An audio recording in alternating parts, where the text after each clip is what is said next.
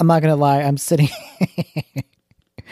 sitting here at my desk where I record this podcast, and I'm setting up the app that I use to record it. And I know this is going to be totally lame for all of you out there in podcast listening land, but I honestly had forgotten some of the buttons I'm supposed to press to get this set up to record. Because it's been a while. I took a little bit of a breather. I went pretty nonstop in 2020. The podcast started in at the end of 2019 and ran all through 2020. I did 45 episodes of the Texas Trailhead podcast in 2020 through a pandemic. Thank you very much.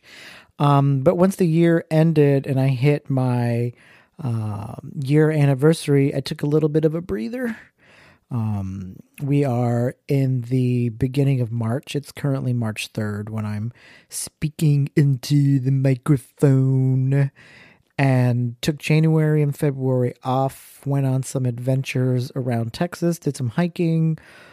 But one of the other things that I've been doing is, and I'll talk more about it in some upcoming episodes, is not only continuing to do some research on the El Camino Real trail there. And let me just sidebar that really quickly.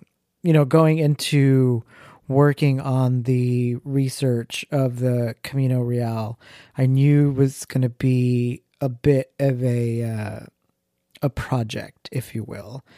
And the thing of it is Texas's story is so layered, and there's so many different aspects of it. And we're one day after Texas Independence Day. There's the Spanish, there's the French, there's the Texas pioneers that came in, the first 300 settlers, which are a lot more of the names that you're probably more familiar with, Stephen F. Austin's and Davy Crockett's and the Alamo, et cetera, et cetera. But there's a lot, and I want to make sure I get all the information, and I think that I have a good general idea of kind of where I want to start the story. But we'll get into that a little bit more. So there was a little bit of that, and then the other kind of part of what I've been spending January and February doing is working on the Texas Trailhead e-commerce store. I have some merch that I am going to be releasing to the public for sale. I'm pretty excited about that. The Texas Trailhead as a brand is definitely something that was always part of this picture. Going on the adventures and inspiring others to get outside is definitely the story of the Texas Trailhead. And what comes with that is that everyone is part of that adventure, and anyone that I inspire to get outside because it helps them with their mental health or helps them with their physical health or just gives them something to do in their spare time is a fellow trailhead. And just because you're a listener or reading or watch any of the videos, like, you're part of the group, and the clothing and the gifts and the gadgets and all the things that'll be coming out in the future are a way to celebrate your love of the Texas outdoors, and a really good way to show support of all of the things that go on with this. I guess technically we're now a one-person company, so I'm pretty excited about that. I got some official documents over the last few months, and we're ready to rock and roll. And I definitely owe it all to all of you out there listening, and especially some of those people that have been listening since day one and letting me ramble into the microphone. I'm pretty excited to tell some of the stories up here in the next few months for the first 15 episode season.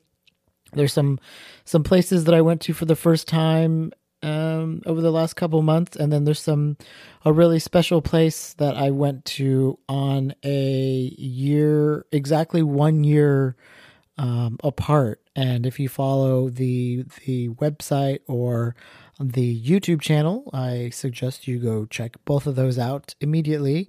You might already know some of those places. A lot of what I'm going to be talking about are things that I have already written about. So, but just expand on them a little bit more. But I'm excited to get into it. We have some other things coming up in the future. Some National Camp at Home Day, National Kamek Day, or National Hammock Day featuring Kamek. Hopefully we'll get that going. So some pretty interesting things coming up. So I'm excited for y'all to enjoy these episodes. I'm ready to get back into the groove and add this back into everyone's enjoyment cycle. I know things are it's been kind of weird out there. Texas, we just had our winter apocalypse, and here in Central Texas, we got it pretty bad. And I'm really fortunate that where we live in Central Texas, we weren't as affected as much as some of the other people that I know or that I've seen on TV, and it could have been a lot worse. But we're grateful, and every day is a gift, and we're so appreciative of everything we have. And but one of the things that always happens, I feel like when things get stressful like that, is just the signs of encouragement from the community coming together to help each other out. And that's always really a positive sign. And it makes me feel really happy and warm on the inside to know that we, at the end of the day, will stick to each other to help each other out. And that's really neat. And then some other news that may be coming out with the parks. The governor, our governor of Texas, Greg Abbott, has enacted some policies that will be ending or leaving it up to the businesses. And so we'll be curious to see what the Texas State Parks decide to do as far as some of their policies with masks and whatnot. So stay tuned for some of that information. But I hope everyone out there in Texas Trailhead podcast land is doing fantastic. I'm really grateful for all of you, and thanks for listening. And let's get into these episodes for 2021. Welcome to the Texas Trailhead Podcast. Join me, Danny Laurel, as I share stories from the trails around Texas and more. I'll also talk about my favorite gear to use, camping tips, and feature interviews from others who enjoy the outdoors. So grab your backpack and put on your hiking shoes. This is the Texas Trailhead.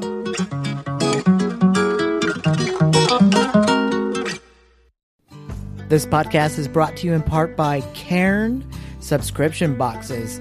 You can get $10 towards your Cairn account when you sign up with code JDT782. And that's the Cairn subscription box. This podcast is also supported by listeners just like you. When you go to the Texas Trailhead shop and pick up the newest souvenirs that are available, you can find things like lapel pins, stickers, or decals on the website. All of those purchases go to help support the website. So check it out at thetexastrailhead.com, and then just head over to the shop tab and look for all the new merchandise.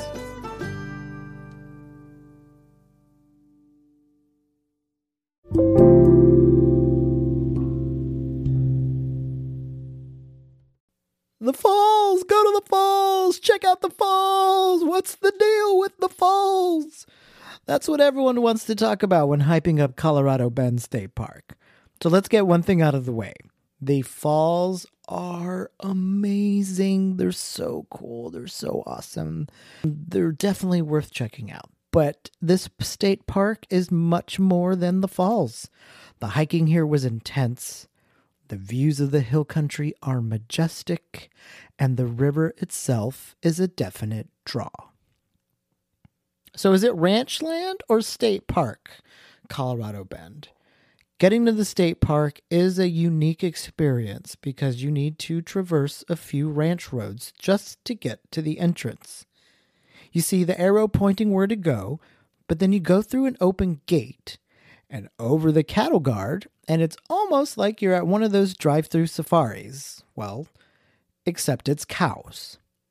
The park itself used to be part of the Gorman and Lemons ranches, so thankfully, the owners understood its importance and broke off a piece to give to the state of Texas and the Parks Department. And one thing to note, this park does close during the winter on select days for hunting, so please check ahead for times if it's open or closed.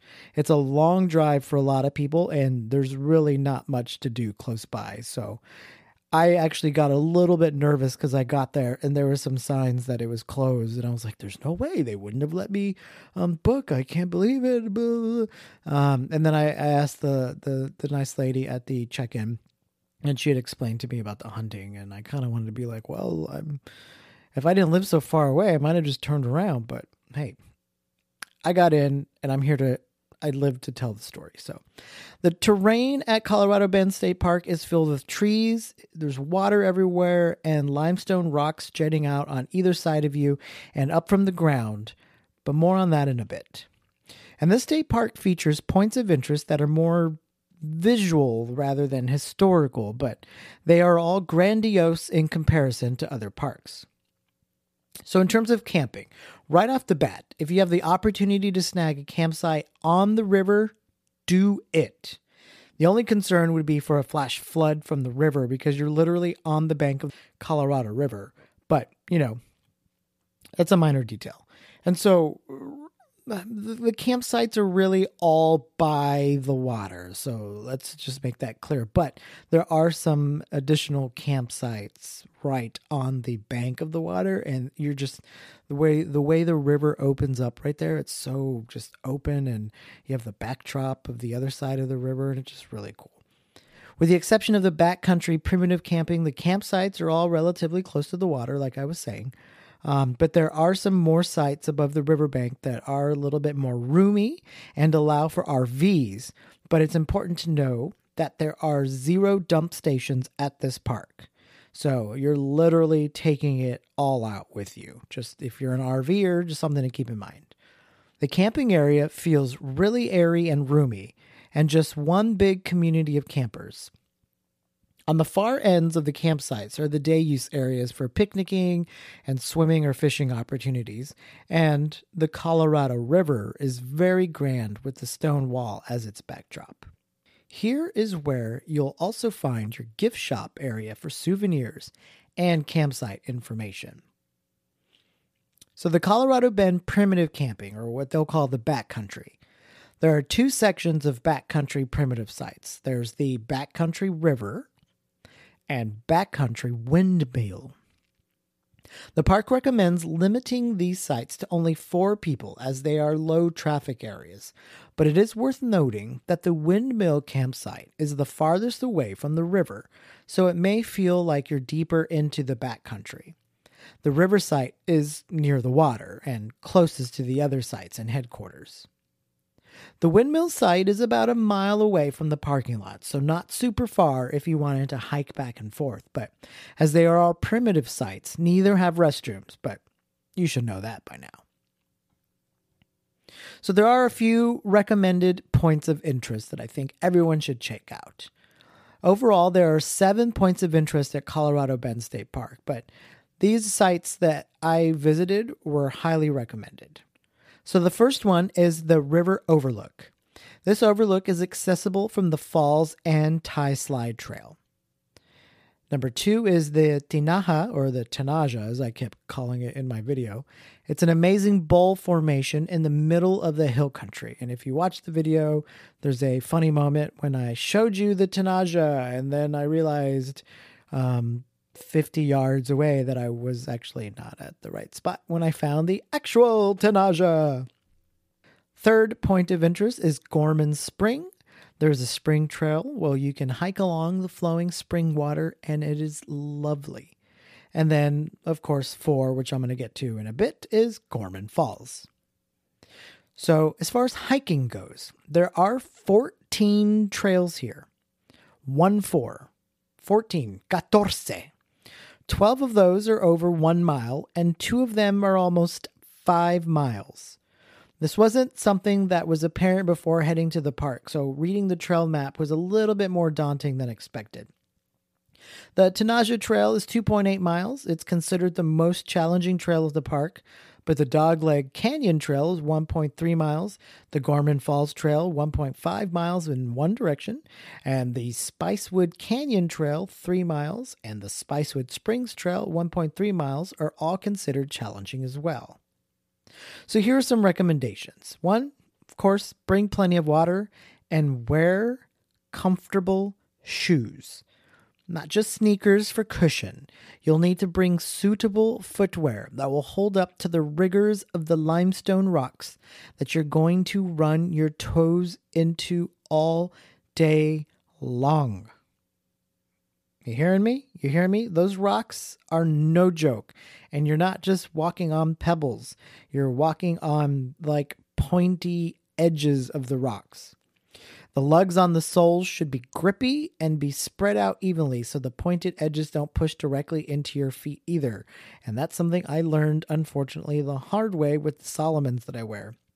Some of the lugs towards the front of my foot are just a little bit more spaced out. And the way that these rocks were, they were just going right in between the lugs, right into the bottom of my foot. So anyways, so some may say, I hike to Gorman Falls in my flip-flops. Well, good for you. These recommendations are for longer hikes and just a great way to protect your feet. And if you're hiking in flip-flops, then you're a rock star, I guess. I don't know. There's no trophies for hiking. You should also have some trekking poles ready to go just in case, because a lot of this terrain is fairly even, but there are only a few sections where the elevation changes drastically. But there are sections when the gravel is loose, and having something to balance your weight on is definitely helpful. I'll put links in the description of this episode to the trail map and the park map so you can check it out to give yourself a little bit of a heads up. So the Gorman Falls Tie Slide Overlook is a little bit of a recap that I'm going to go into now just from my personal experience. The Gorman Falls Trail is the big draw, but it's also the first one after entering the park. When I arrived, the ranger said that most people do it first as opposed to backtracking because it's supposed to do earlier in the day when it's cooler. And I figured it's right there. Let me just get it done. The other part with that too was at the time of day, you can kind of avoid a little bit of the extra crowd. So when I went to Colorado Bend, it was a brisk 36 degrees, but I figured I would hike down there, check it out before the rest of the crowd arrived, see what all the fuss is about. When you get into the park, you're going to drive down a dirt road to get to the trailhead, and there you'll see the gate and the trailhead signage. The trail starts off fairly reminiscent for a hill country park. Open spaces, mesquite and oak trees, and hills off in the distance. After half a mile, you're greeted with a sign pointing left for the Tie Slide Overlook Trail. I definitely recommend checking this trail out to enjoy the scenic overlook that's at the end. There's a wooden deck that sits high above the Colorado River below. The bend here is noticeable, and the view is quite remarkable. The deck has plenty of space for people to gather and get their photos for the gram, but on this day I took my pictures in peace, all alone. Hiking back to the Gorman Falls Trail from here puts you at almost 2 miles right off the bat. Once you're back on the Falls Trail, you'll start to notice a slight descent and see more trees. And start to feel the rocks in the bottom of your feet. I'm not going to let it go. I'm telling you, there's rocks everywhere. If you have visited or read the Longhorn Cavern post that I did, then you may remember reading about the karsts.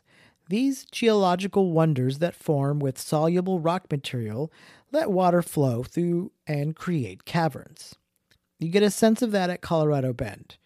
The rocks on this trail start to get a little flatter and smoother, and then suddenly, through the trees, the sound changes.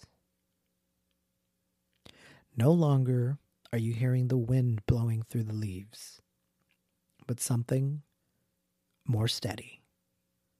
The sound of rushing water. You get the false falls first. Just beyond a large boulder is some runoff water from the spring up above. A few more steps, and then you see the rock stairs. There's a wrapped cable to hold you steady, and you're going to need to pace yourself here. The limestone rocks have been smoothed down with years of foot traffic, and they are slippery.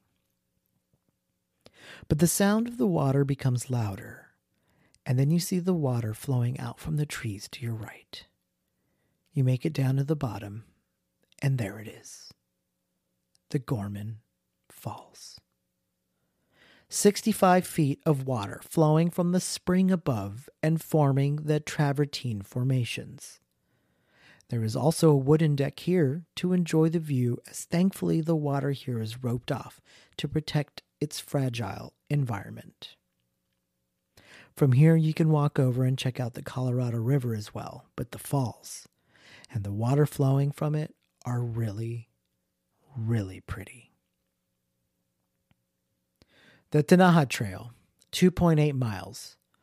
Where do you go after seeing something that majestic? Well, you tighten your laces and head over to the most difficult trail at the park. This description is what I read on the map almost halfway into this hike. Wasn't that prepared. From the falls, you'll cross over a dry creek bed. Well, it was dry at the time of my visit, and wind around to a trail crossroads. If you just keep going straight, you'll hop onto the Tenaya Trail. This trail starts like the rest, pretty flat and through some trees, but then the trail becomes narrow, and the hillside to your right gets a little higher. And then some sections start to feel as you're hiking next to a wall. The difficulty rating from this trail is probably because of the rocks. There are a ton of rocks that jet out every which way. I got rocks! But this is also where you'll see some elevation changes. Eventually, you'll start to notice the trees get lower and lower, and you'll arrive at a scenic overlook that shows an open, carved-out, tree-covered section of the park. It's really neat to see the rocks through the trees and the birds cascading below. There are oaks, cacti, and armadillos all over this park, so there's such a nice blend of wildlife. Continue on and you'll start to descend a bit and come up on the Tenaya. According to the map, it's a bedrock depression carved by springs and seeps.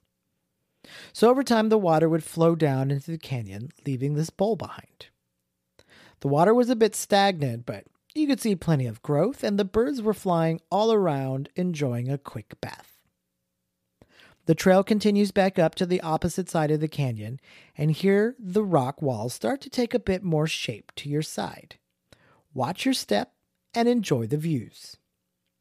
At the end of the Tenaya Trail, you're smack dab in the middle of the park. Eventually, you'll come to the Cedar Chopper Loop and have some decisions to make. Hop on the Cedar Chopper Loop, which is 2.3 miles, and head towards the Lemon Ridge Pass, which is 4.9 miles. Or stay on the loop and either choose the Dogleg Canyon at 1.3 miles or the short route to the Old Gorman Road Trail, which is only a mile. Because I was still parked at my original Falls trailhead, I opted to hop on the Gorman Road Trail so I could loop around back towards the beginning. At the end of the road, you'll see an inconspicuous building in an open field. That is the conference center, and it seems like it hadn't held a motivational team meeting in quite some time, but here's where you'll see water again. Now listen here. I don't condone going behind barriers, but if you listen closely and follow the water that you see here, you can figure out where the spring flows and turns into the falls at this location. Just be mindful of the signs, and I'll just leave it at that. Now, the Gorman Spring Trail is right behind the conference center, and you cross this little footbridge and walk along the spring-fed creek through what I felt like was the prettiest part of this park. The clear rushing water through the trees, the leaves falling down, the armadillos foraging for food in the dirt. The warning sign for mountain lions that live at the park, we're just going to ignore that. But it's all quite naturey.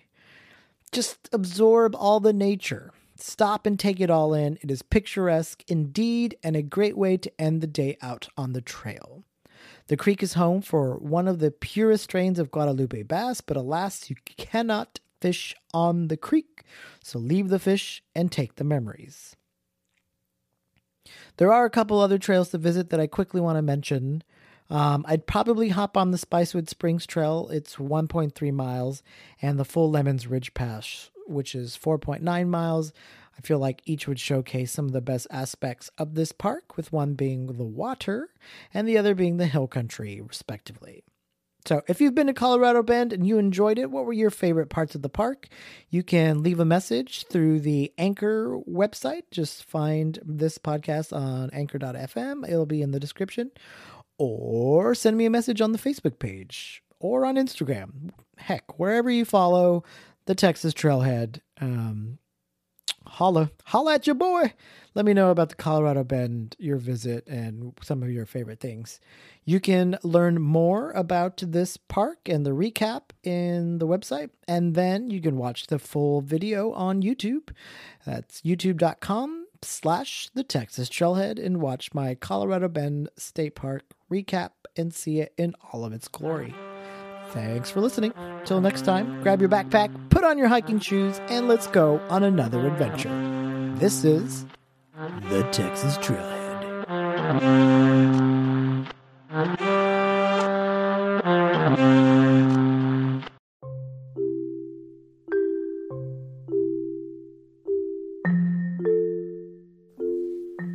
Thanks for listening to another episode of the Texas Trailhead Podcast. If you like what you heard, please let me know by leaving feedback on Apple iTunes or wherever you listen to this podcast. You can also support this podcast with a small monthly donation to help sustain future episodes. You can find this on anchor.fm and just search The Texas Trailhead. Still looking for more? Click the links below to find the website, Facebook page, and see pictures from the outdoors on my Instagram page. So until next time, grab your backpack, put on your hiking shoes, and let's go out on another adventure. This is The Texas Trailhead.